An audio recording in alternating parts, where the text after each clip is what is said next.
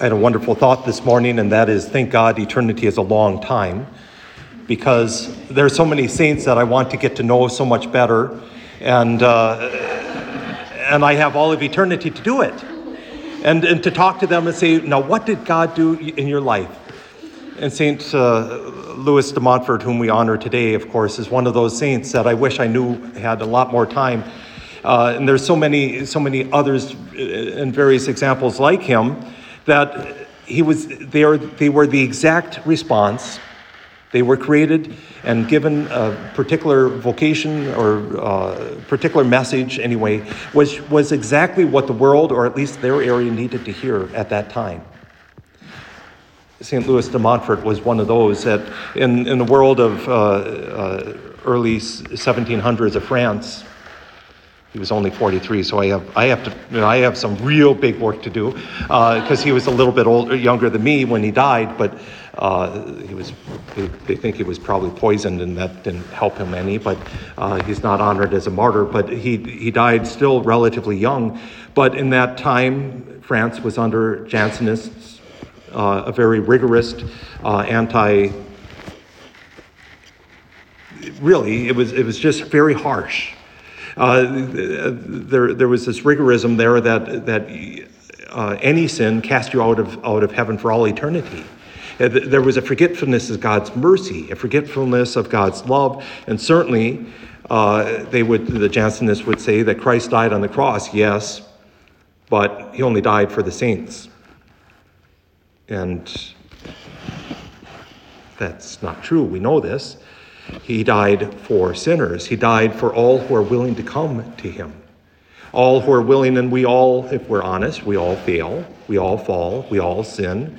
And again, with the Jansenists, if you sin once, it's too bad. There was no room for mercy. And I've shared the story before. I think I've shared it here. There are two bishops in France about the same time that were talking. One bishop turned to the other and said, "I've not had a sacrilegious reception of the Blessed Sacrament in a whole year." The other bishop said, "Well, really? How'd you do that?" "I forbade anyone from receiving the Blessed Sacrament for a whole year." That's how bad it was. And into that Mass, God sent a number of saints, but most especially, like I said, we honor Louis de Montfort, who had a developed understanding of who Mary was.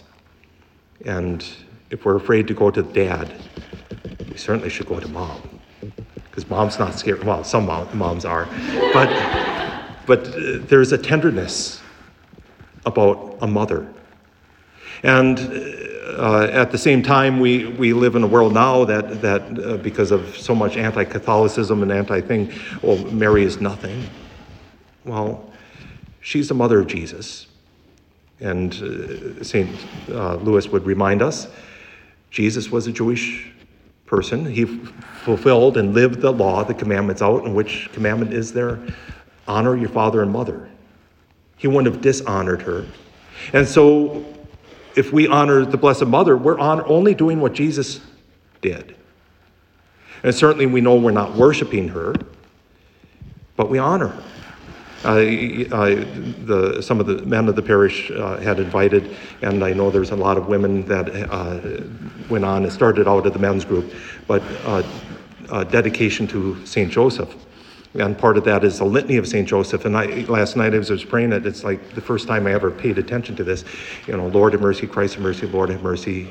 And have mercy on us when we're talking to the Trinity. But when the Blessed Mother or St. Joseph, it's pray for us. Right there's a difference. Pray for us. St. Louis, in his own dedication or consecration to the Blessed Mother, reminds us that when we dedicate ourselves to her, it's really to Jesus. And I know, and I've said it before too, but I keep insisting, Mary is a good Jewish mother. I've met a number of them. They're lovely, lovely women, but there's one thing they always want you to know, and that's their children. They can't help themselves. Have you met my son? And I can't imagine the Blessed Mother doing anything less than when we get to know her, she introduces us deeper and deeper to her son. St. Louis understood that inclination of the Blessed Mother. And again, reminds us when we dedicate ourselves to her, she brings us to Jesus through Mary. I know that's more Schoenstatt phrase, but that is true.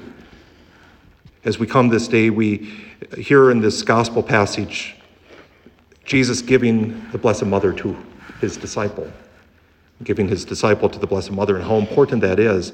And I don't remember St. Louis's writings right offhand, but I know he would make a lot of this passage. But how the Blessed Mother, because St. John is an example and archetype, perhaps, of the Christian faithful, the Catholic, when Jesus gives Mary to him, he's giving Mary to the church. And when he gives the disciple John to Mary, he's giving the church to Mary. How lovely that is.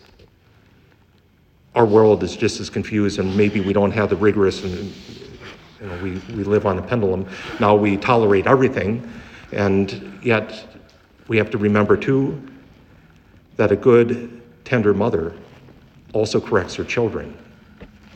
Some mothers take great joy in correcting their children, but the Blessed Mother does it in such love, sweetness, so that we can understand. And maybe while we don't face that rigorous tendency that they did because of the Jansenists, we ask the Blessed Mother's intercession this day, and maybe St. Louis would stand with us today and remind us that Mother has rules because she wants right relationship with everyone.